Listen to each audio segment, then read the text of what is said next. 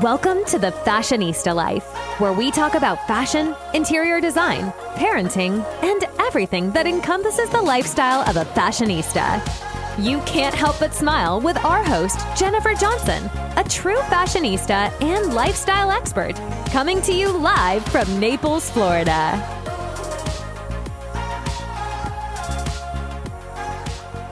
Welcome to the Fashionista Life podcast. I'm your host, Jennifer Johnson. If you find yourself here, it may mean that you're looking for courage, clarity, or confidence in some part of your life. I interview experts in business, fashion, and life each week and share strategies for success, motivation, and mindset. Let's get started.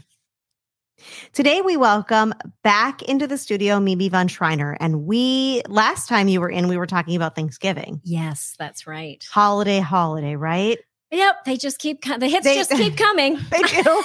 And now we're going to talk about Christmas because this is another point of contention when people are thinking about extended family and there's a lot of anxiety around how do I make this all work? If I have a family member, estranged from another family member, there's just so many things that go into the holidays. Right. Are there any questions that you always get asked? Well, I think the one you brought up is kind of interesting about this being estranged, because there are people who have to have multiple holidays, either because they have that one family member that just does not play well with others, or maybe they're in a situation like what happens with my sister, for example.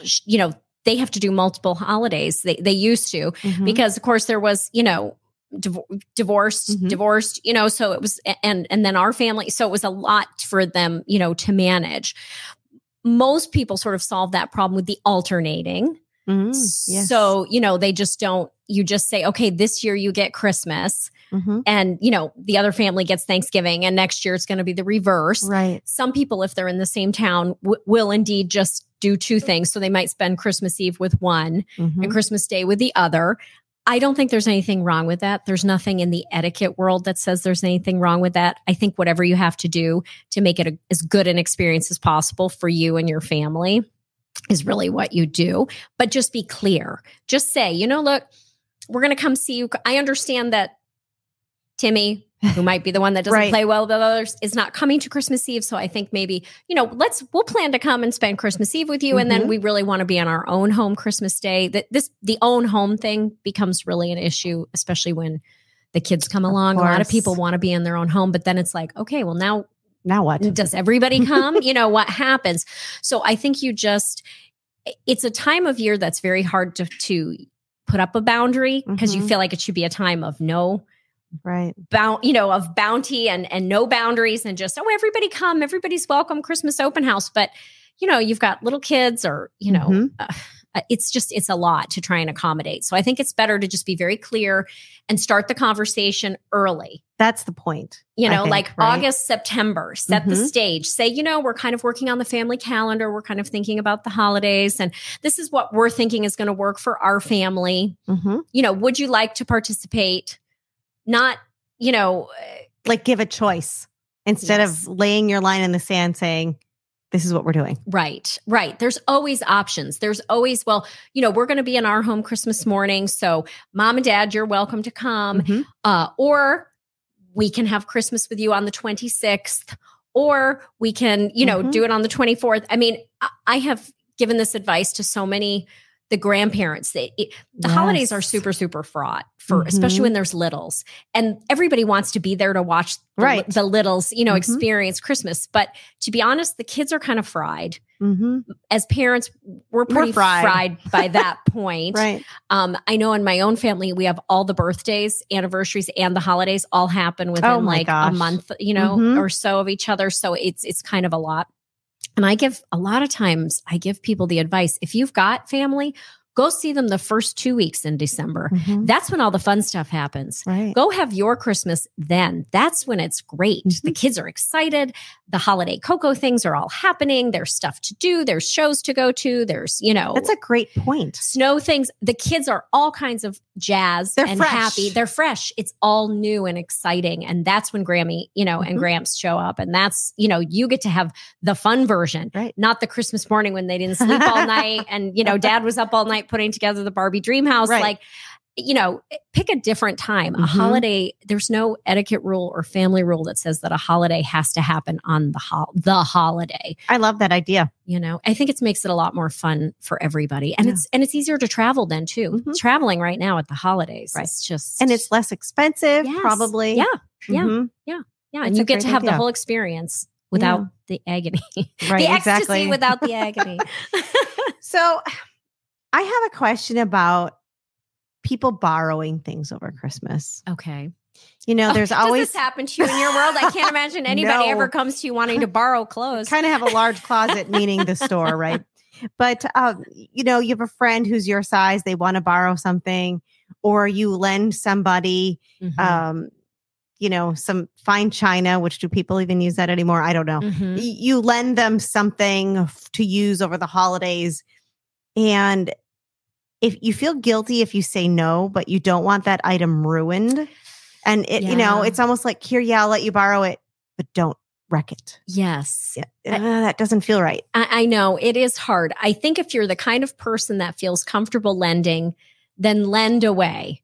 Lend away with the expectation that it may or may not go perfectly. Be mindful who you're lending it to. My mother was a voracious reader and she had a huge library.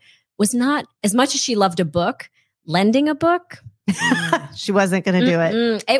That was very scary for her.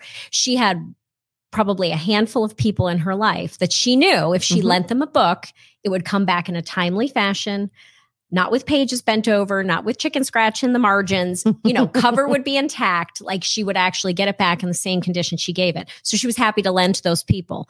Other people, she just wasn't comfortable with it. So she just said, I love my books. They're like my children. I'm sorry. I don't lend from my library. Go to the library. It's okay to say no. So if you have that, beautiful piece of china or something that's really special to you, first of all, don't lend it. If it's something where it's really, if you thought to yourself, okay, if this got damaged, be that a dress or a dish, would I be able, would I be able to get over it? And if the answer is no, maybe you're not the lending type.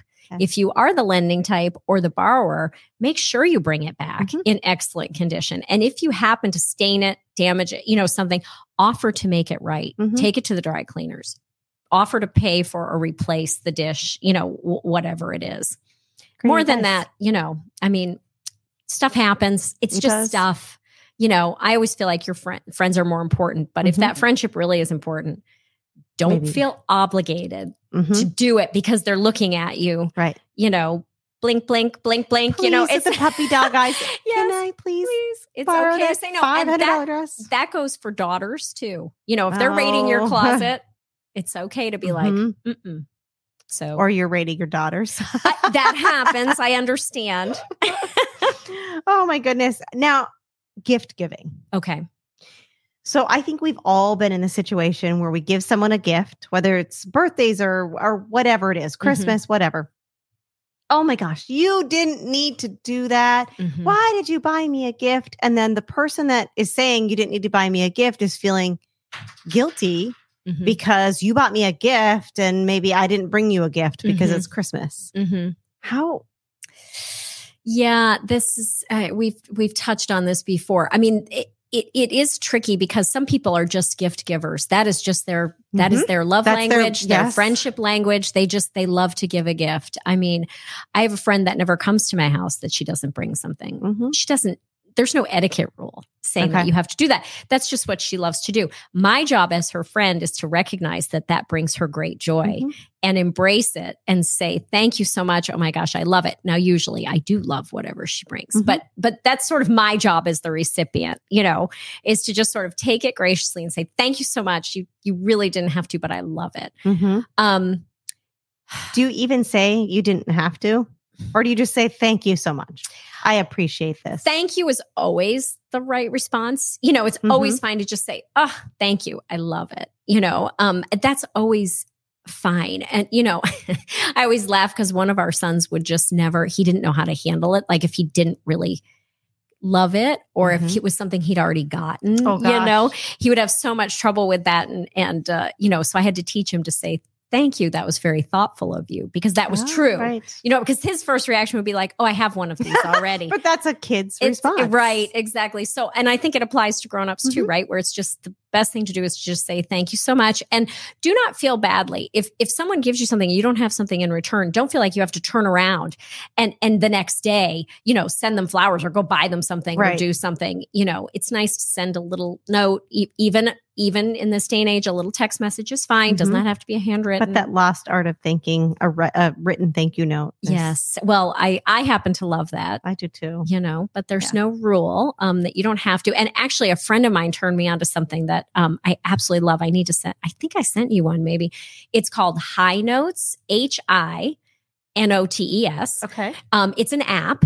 You download it, and they are so fun because it's like a handwritten. You can have it with you can put in your monogram or your name or whatever at the top. And then it has all these backgrounds, that you can use, and you can use them for anything. Invitations, thank you notes, birthday notes. And it's a text? It comes as a text. No, you can email it too, but you can text them, and they're really fun. I'll show them to you. But high note me. I will. I'll high note you. Then I can see what it's like. Awesome. I love those. Is your closet overflowing? Or maybe your kids' closets are as well. Or maybe you just want to redecorate your house.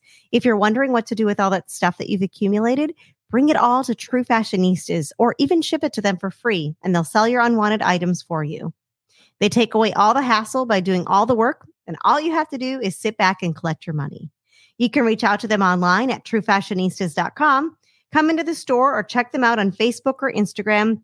That's truefashionistas.com. All right, friends, we are back with Mimi Von Treiner, and we are talking about holiday etiquette. Yes, we are. Wow. It's that time of year again. It is.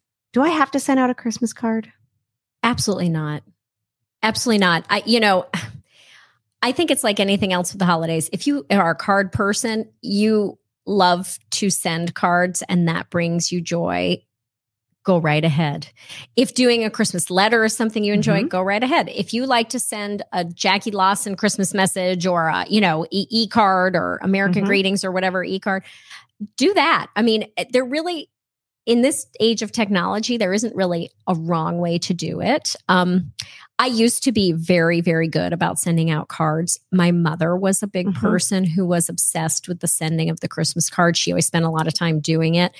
I felt some performance pressure to always send out a card. Yeah. I will say my mother's been gone now for 8 years. The first few years, I didn't really feel like doing a card. It just, I was kind of sad, sort of made me sad to do it.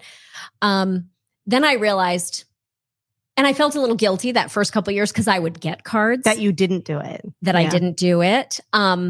So then I realized, no, that feeling only really lasts for a minute. And the stress of doing the cards was greater. So I've reached sort of a detente with the Christmas card, which is, and it's perfectly appropriate etiquette-wise, whatever you want to do.